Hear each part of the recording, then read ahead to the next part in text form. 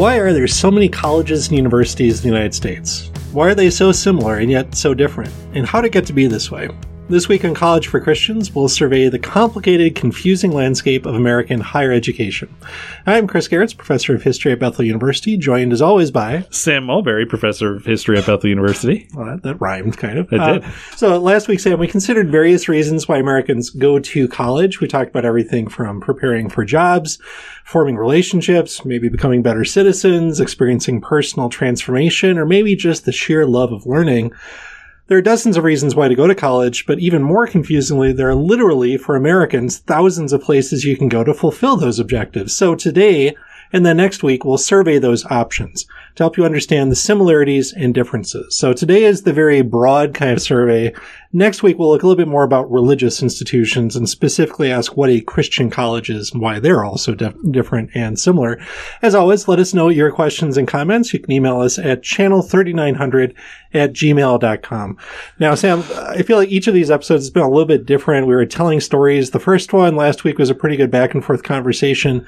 I feel like maybe for this week and next, I'm a little bit more of the sort of guest who's been brought in to answer some questions about past and present. So I'm going to let you ask questions. I will respond, and please just feel free to interrupt if what I'm saying doesn't seem to make sense, because there's jargon here and there's history here, and I want to try to explain as much of it as we can. Sure, if this was a film, you would be like Basil Exposition at this point, just laying out information we need to know in order for us to have conversations later about this. Yeah. So maybe just to sketch a little bit of the background, I don't think people in America realize just how unusual it is that we have so many colleges and universities. So let me start with some statistics like we did last time. This comes from the National Center for Educational Statistics or Studies, Department of Education. So as of 2019-20, there are approximately 4,000 what we call post-secondary institutions, so higher ed, post-high school institutions in the United States that are accredited to grant degrees. I don't know if we'll talk more about accreditation. That's its own kind of podcast. But, there are non-accredited places, too, that grant degrees. But these are places that can get federal financial aid. This is one of the big differences. Now, to understand the comparison, a lot of American higher ed is influenced by universities first in England. Think Oxford, Cambridge, residential model of education with broad liberal arts. And then German research universities in the 19th century. The UK and Germany have hundreds of colleges and universities. I think the UK is around 300. Germany might be 400, upwards of 500. But even allowing for the bigger population here, it's way out of whack. Well, actually, because this is the first thing as I was reading through your script that I was blown away by, just to give a sense of this, and maybe you can explain why this is.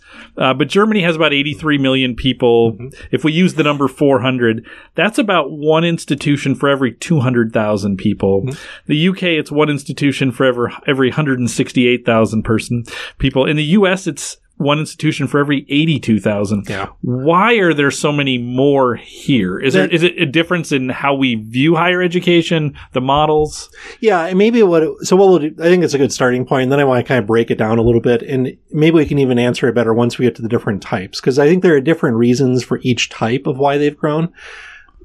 Let me say probably two short answers. First of all, the history is just deeper in a place like the UK. It was harder to start universities, right? You needed some kind of official sanction, some charter. American higher education, like a lot of American history, is pretty entrepreneurial. Someone just decides to start something that fails or it doesn't fail, and at a certain point, we recognize it as a college university. And a lot of it is actually literally happening on the frontier as it moves and as immigrant populations come in. The other is just it takes a while to get to the point where Americans simply assume, well, it seems like everyone's going to go to college, at least to some extent. We talked about this last week. It's not everyone, but it's a pretty good chunk of everyone. Historically, this has not been true in Europe, and it persisted for a much longer time. In Germany, for example, it's intentionally limited, the number of people who can go to college. And at least in Germany, you're really tracked into this very early on. Traditionally, it's around age 10 or so, you enter a certain kind of educational track that takes you to what we would think of as a university, or maybe to what's called a Technische Hochschule, a technical school of some sort, or into vocational training, right? And so there's much more of a sense in most European countries, there's not a single educational path that winds up in college and then you decide what your life is going to be. Those decisions are happening much earlier, and there's a much more focused, specialized pathway depending on what that focus is going to be. So as you look at that difference, do you feel like American students are overserved in terms of like the number of options that they have? I mean, do we have too many? This is where I want to wind up, because I think in some senses it seems like this is great, this is fantastic, and I also feel like it actually complicates the whole thing. It's one of the reasons I hope this podcast is useful, because it's hard to sort it out. So let's start to sort by breaking this down. So 4,000 some accredited degree granting post-secondary institutions. Now, of those, about 1,000 are 2-year institutions. So I want to say more about community colleges along the way, because they have their own interesting story we tend to overlook. About 700 4-year schools are for-profit. We might briefly say something about for-profit, Ed. I think we should, actually, because this is another one. I'm trying to view this as if I didn't know anything or questions what I have. So this was another thing that jumped out to me, because I actually, like, okay, what is the difference between those? Like, when we say something is I mean, I know literally what those words mean, but what does that mean in terms of an educational institution? Yeah, why don't we come back to this? So what I want to do is give kind of a national survey. Then we're going to look at Minnesota and look at more specific examples. So let me just kind of flake that for a sec. Okay, so about 1,000 2-year institutions, 700 4-year for-profit. And so of the about 3,000 or so that are left, well, not even 3, my numbers are off here, but of those that are left, about half are public nonprofit, about half are private nonprofit. And of that group of nonprofit 4-year institutions, they vary a lot. They're as small as Deep Springs College is my favorite example. It's a little 2-year institution in California where 20 students spend 2 years working on a ranch and studying for 0 tuition, and then they go somewhere else. And it's as large as Texas A&M University in College Station, Texas, which has over 70,000 students, including about 2,000 who are in a Corps of Cadets training to be ROTC military officers. And I'm not even getting into schools that are primarily online, which are even bigger than that, right? So, it varies by state. California, where Deep Springs College is, that's one of 416 in this larger group of about 4,000. Texas, like New York and Pennsylvania, has over 200. But the smallest, like Delaware and Alaska, have only 8. Minnesota has over 80, and it ranks 16th as of 2019-20. So to maybe make this a little bit easier to answer, I thought we'd look at our own state. We're in Arden Hills, Minnesota, as we record this, suburban St. Paul. We'll kind of think about these 80-some Minnesota schools, and maybe that gives us a way to sort of zero in a little bit. So, although that does mean we're saying goodbye to the 20 ranching students. We're not going to be talking about that. That's right. Sorry, ranching students. Okay, let me start at the for-profit, because you asked about that. So there are 7 accredited for-profit institutions in Minnesota. The one I know best is called Capella University, because my brother works there. It's entirely online. It's at least until it merged with another company / university called Strayer, was entirely graduate education. So my brother works with mostly teachers and principals getting their doctorate in education or educational leadership. So it's for profit. It has stockholder. I think it's publicly traded as stockholders, a board of directors. So it was founded, and then they did a public offering, and their job is to make money for their stockholders, right? But they also feel like they're providing a service. Capella specializes in making graduate education more accessible, especially to professionals who need, not just to move up a pay scale, but to move up in rank or status or to add skills or retool. They need access, but it's hard for them to go to a residential college for 4 years. So around the world, they log on and they take these classes in order to add skills as educational administrators. And this makes money then for that company. But in a sense, it actually does make education more accessible. So I'd say that's kind of the common thread running through for-profit education. Is that a growing sector? I assume if we went back 100 years, we wouldn't find a lot of for-profit colleges. But is that something that is continuing to be a growing? I don't know if it's growing. It was growing under the Trump administration, which was very for-profit friendly. There's historically been a lot of tensions about the regulation of for-profit, the accreditation of for-profit. Concerns are raised by the other schools about the quality of these. But I would say, actually, this is a pretty old model. For example, there's a place called Rasmussen University. When I was growing up in Twin Cities, was Rasmussen Business College. So it was founded, I think, around the start of the 20th century in Stillwater, Minnesota, and it was a business college. This was actually a pretty common model. If you wanted to go into business, you didn't go to a university or a college. You went to a business school to train in the skills you would need to succeed in business. And so that's always been around. A lot of these have health science kind of connections of some sort. I mean, so the common thread is they make money for people. That is their purpose. But it also, the argument that's made is in some ways they are more flexible, more adaptable. They better suit the needs of a wider variety of students, not just middle-class 18-year-olds who want to go live on a campus somewhere and 4 years later enter the workforce. Are there for-profit face-to-face colleges at this point, or is it? I mean, it's largely online, but yeah, I mean, increasingly in the last 20 years, it's moved online. But yeah, I mean, like there's some training you need to do if you're going to work as a nurse, right? And you can go to these kinds of schools, and there are clinical sites you go to. But for example, one of them actually holds their commencement ceremonies at Bethel because they don't have an auditorium. Because why would you? Because they don't have a choir or an orchestra or chapel service, right? So they have space, but it's very focused on professional training and then like support staff kind of things. So that's for profit. And I don't know if it's growing or not at this point, but it's certainly an option that working adults and people at different stages in their careers are going to use. Okay, let's talk about two-year colleges. So about half of Minnesota's 80 colleges and universities are public. So I think that we all know what that means because we know what public education is. But at higher ed, it means that they draw significant shares of their revenue from taxpayers, right? From state legislatures who approve a budget that has a line dedicated to higher education in that state. And that would lead you to think that the tuition would be lower at a public school. So historically, it means the state, well, taxpayers really are subsidizing the higher education of the citizens of the state. So we'll probably talk more about that. Now, what I think we often overlook is most of those are two-year schools. So in Minnesota, as of, again, 2019-20, there were 32 community and technical colleges. That number is going to go down. I think it was last week, a group of schools up in northern Minnesota announced they're going to merge into a single larger college that has multiple campuses. But two-year schools are really important. About a third of all American undergraduates are attending community college. Most of them are fairly small. But one of the single biggest colleges in the United States is Miami-Dade Community College, which has over 100,000 students at 8 campuses. It's an enormous institution. And the history is really interesting. So these started as what were called junior colleges in the early 20th century. And it's mostly because research universities, we'll talk about those, wanted to be more like German research universities. They wanted to do specialized kinds of training and research, and they weren't interested in the kind of first and second year table setting that we do in like gen ed courses, right? And so the proposal coming out of the University of Chicago was, well, we should have a junior college that does that kind of work for us so we can focus on advanced, focused, specialized kinds of research and teaching.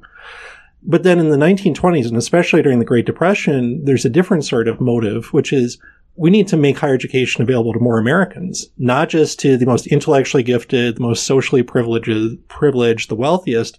But in the Great Depression, two-year college enrollment soared because people were out of work, but they wanted to train for a different kind of job. And so these options started to open up. So Bethel was founded as a junior college in 1931 and only became a four-year college after World War II.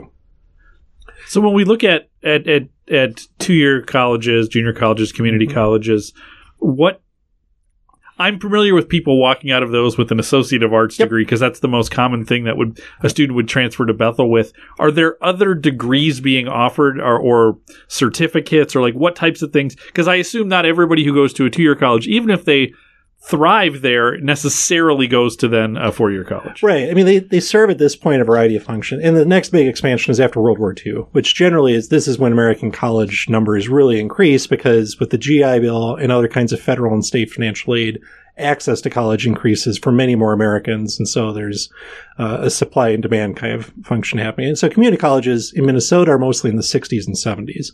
And they're often kind of like an outgrowth of a high school. It's the next step. You're not ready for a four-year college or you can't afford it. So you go and you take either a full associate degree, which is a 2-year degree that's kind of the baseline general education. That's kind of what junior colleges did. Or you take a few classes to then transfer in at some point to a 4-year school, or you do vocational training or technical training.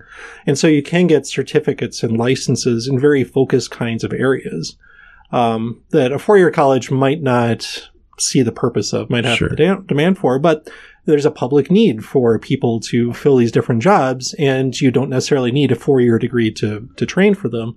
And so a community college, whether it's for a year or 2 years, continuing over a period of time, you can train and get a kind of credential that way too. And then I think another thing that people use those for that I see a lot are folks who, it's not even that they're not academically ready for a 4-year college, but they're not sure what they want to do. So they think, well, I don't want to stop taking classes, but I also don't know what I want to study. So it's a way to kind of keep the academic wheels turning while they explore. Yeah, I think I'm a big fan of community colleges. I have an uncle who is the dean of sciences at a community college in Idaho. I think they fulfill a really vital role in society because not everyone is ready at age 18 to go straight into what I think when we say college, most of us assume. And increasingly, we're going to talk, I'm sure, in an episode about the blurring line between high school and what we think of as college. Like this historically has been where the line has always been blurred and usefully blurred in many respects, whether it's for financial reasons or readiness reasons or just kind of stage of life reasons or family situation reasons. Like it's a very useful place where you can keep studying out of high school and move towards college. And increasingly, you get formalized relationships where 4-year colleges say, we will take this set of courses, these individual courses, this associate's degree, so that you can just pick up where you left off as you move into your junior and senior years of a 4-year college. Yeah. So, for example, my son, who is a high school junior, currently takes courses at his high school through Anoka Ramsey Community College. And that's a pretty seamless thing. So high schools also have connections with those. Okay. So minus then the community colleges, there are also 12 public universities in the state of Minnesota. So if I counted right, 5 are campuses of the University of Minnesota and 7 are members of what's now called the Minnesota State University. My fear was that sentence was going to be name them, and I was like, oh no. Okay. I think I could, but I don't want to lose my gravitas here. So,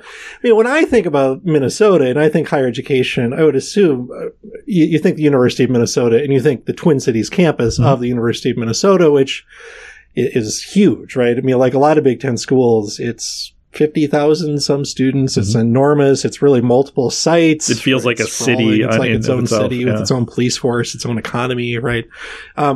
I think what's really important, and maybe some language to unpack, is that it is a land grant institution and it's a Research One institution. Let's start with land grant. So in the middle of the Civil War, a lot of things are happening, right? Like it's Republicans dominate Congress. One of their missions is to actually have federal investment to improve the American economy, the American way of life. And the Morrill Act is passed. And the Morrill Act allows the federal government to grant land to states on which to build educational institutions. So you can find these all over the place, but most kind of classically, it's the Midwest, right? Think Big Ten schools. These are land grant institutions. So that big piece of land that's like a city has been set apart for the state of Minnesota to develop a public institution. Now, what you do with that can vary, right? Some of these are going to be very kind of broad education. Some are very focused like agricultural or engineering or mining kinds of applications, but it serves the needs of the people of the state is the idea. And it's meant, I think, to be relatively egalitarian, open to people. There's eventually then debates about how can they be segregated, right? Should they not be segregated? But in some ways, this is one of the great accomplishments of the American higher ed system, right? That higher ed is meant for the people. It's meant to serve the needs of the people.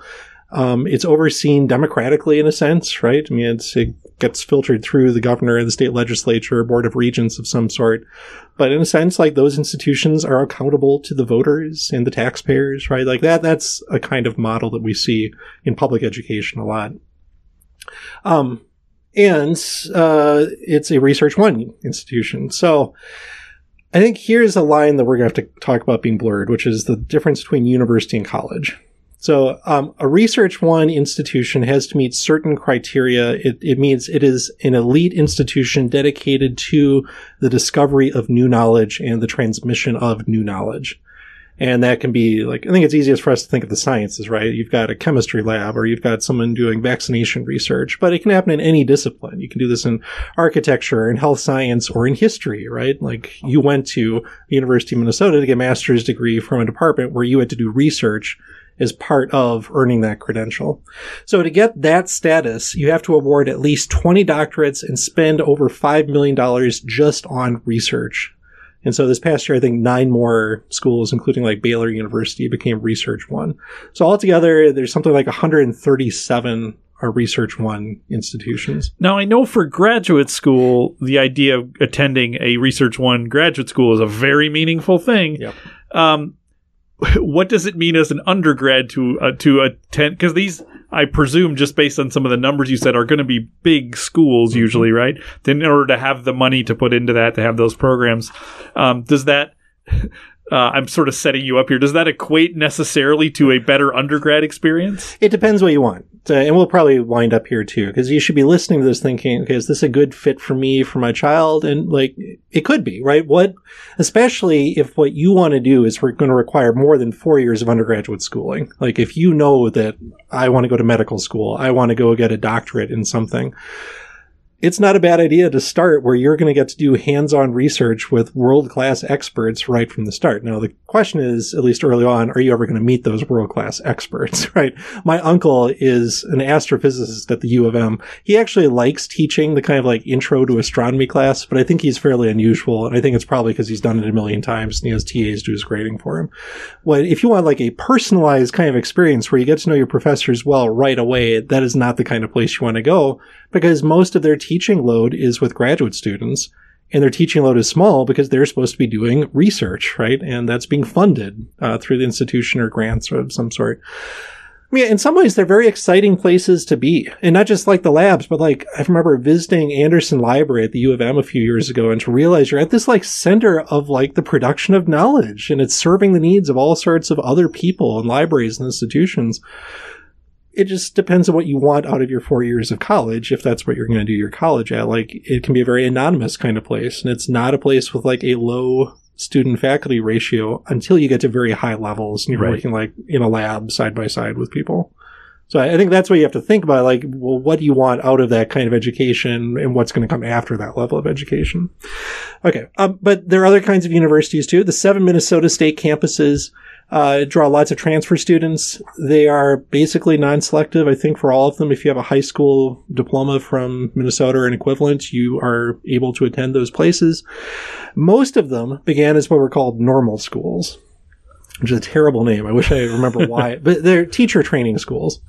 And so most of them started in kind of like late 19th, early 20th century as the local teacher training college, because high schools were developing in the early 20th century in the Midwest and other parts of the country. And so teachers were not trained in universities or liberal arts colleges. They were trained in teacher colleges. Next door, the state of Wisconsin had a whole system like this. And then in the 60s, it became the UW system. So like my grandmother had a couple of classes at what now is UW River Falls because she was thinking of becoming a teacher in the 1930s. And that's kind of what's happened with Minnesota state campuses. But they've changed along the way. We'll come back to that. Okay, and then to get closer to home, there are also in Minnesota over 30 private nonprofit colleges and universities. And a few of these are highly focused. Minneapolis College of Art and Design obviously is focused on art and design. Some of them are at graduate levels, like United Theological Seminary. There's one freestanding law school called Mitchell Hamlin. That's an old kind of model that's really going away. Most of them then are four-year colleges offering 4-year degrees in a wide variety of fields to people who are basically 18 to 24-year-olds, and they mostly live on campus. So they're mostly residential, and they're private. And I think we'll talk more about them next week, because almost all of them in Minnesota originally started as an outgrowth of a church or had a religious mission of some sort. Now, another phrase that you used was liberal arts. Yep. So I am assuming most of these small privates are liberal arts schools? Yeah. And so... we'll talk more about it. Some of them had very specific, like, religious missions. Some of them really started as a seminary and then grew. But what they have in common is at a certain point in the 20th century, they had a robust sort of curriculum that was very broadly general. You were not there to focus in a field. And even when you did focus in a field, it probably was in the humanities, or it was in the social sciences, or the natural sciences, or in the arts, or literature, or theology, right? It was not necessarily you were training for a particular kind of job. You were studying, you were learning, you were maybe integrating faith and knowledge. And then out of that, you were preparing yourself either to keep on studying at a seminary, or a law school, or a medical school, or at the University of Minnesota, or that you could pick up skills and you could enter lots of different jobs because you're an English major or a biology major, right? So we'll talk more about liberal arts as we go along, because we'll have a whole episode just about majors and gen ed, and we'll try to flesh that out there. So we get to the end of the survey, at least when I was jotting notes down, Sam, it struck me, well, you already alluded to, in some way, this is great, right? Man, like Americans, you've just got, the world is your oyster. You've just got a million choices. And like, as long as you're willing to go anywhere and you can afford it, how can you not find a school that's perfect for you? There are 4,000 options out there, right? Now, not everyone wants to go everywhere. Increasingly, American college students actually want to stay closer to home for various reasons. Not everyone can afford to go to all these places, some of which are much more expensive than others. But I think the other big challenge is that over time, these institutions have all become a lot more like each other than they used to be. And there are a lot of ways these are happening. So we've already mentioned like the blurring line between community college and four-year college. But let me give you a couple other examples. So formally specialized schools have become comprehensive institutions. Places that used to just train teachers are now Minnesota State University, Mankato, Moorhead, et cetera, and they are offering all sorts of different programs, and they're mostly not training teachers, right? So that's part of what's happened is specialization mostly has broadened, where it used to be very narrow, while liberal arts colleges, especially in the 70s and 80s, but even after World War II, started adding teacher training and business and nursing and social work and now engineering and architecture, the kind of things that used to go to a land-grant university to do. And meanwhile, the land-grant university also has like a gen ed curriculum, and it claims to give you a broad education of some sort. And so, I mean, except for the very smallest, kind of nichiest sorts of schools, they're almost all offering the same basic core of academic programs, and they all have something like a core curriculum or gen ed, and they almost all will say something about liberal arts at some point. And it becomes very hard, just in terms of academics, to tell them apart, except for cost and size, really, are the big differences, and like facilities, right? So I think in some ways that makes it a lot harder because we're now all competing with each other. I would say the other thing that's difficult, and I didn't bring this up last week when we were talking about sort of why to go to college. With so many, it's hard to even get your head around. If there were 10 schools, you could be like, I could learn about those 10 schools and pick the right one. So, I mean, I look at this and think, okay, so the only schools I would think about, and this is pretty close to what I did, were either schools that I knew somebody who went there, schools in Minnesota I would have heard of, but even that's often through sports and then generally through sports.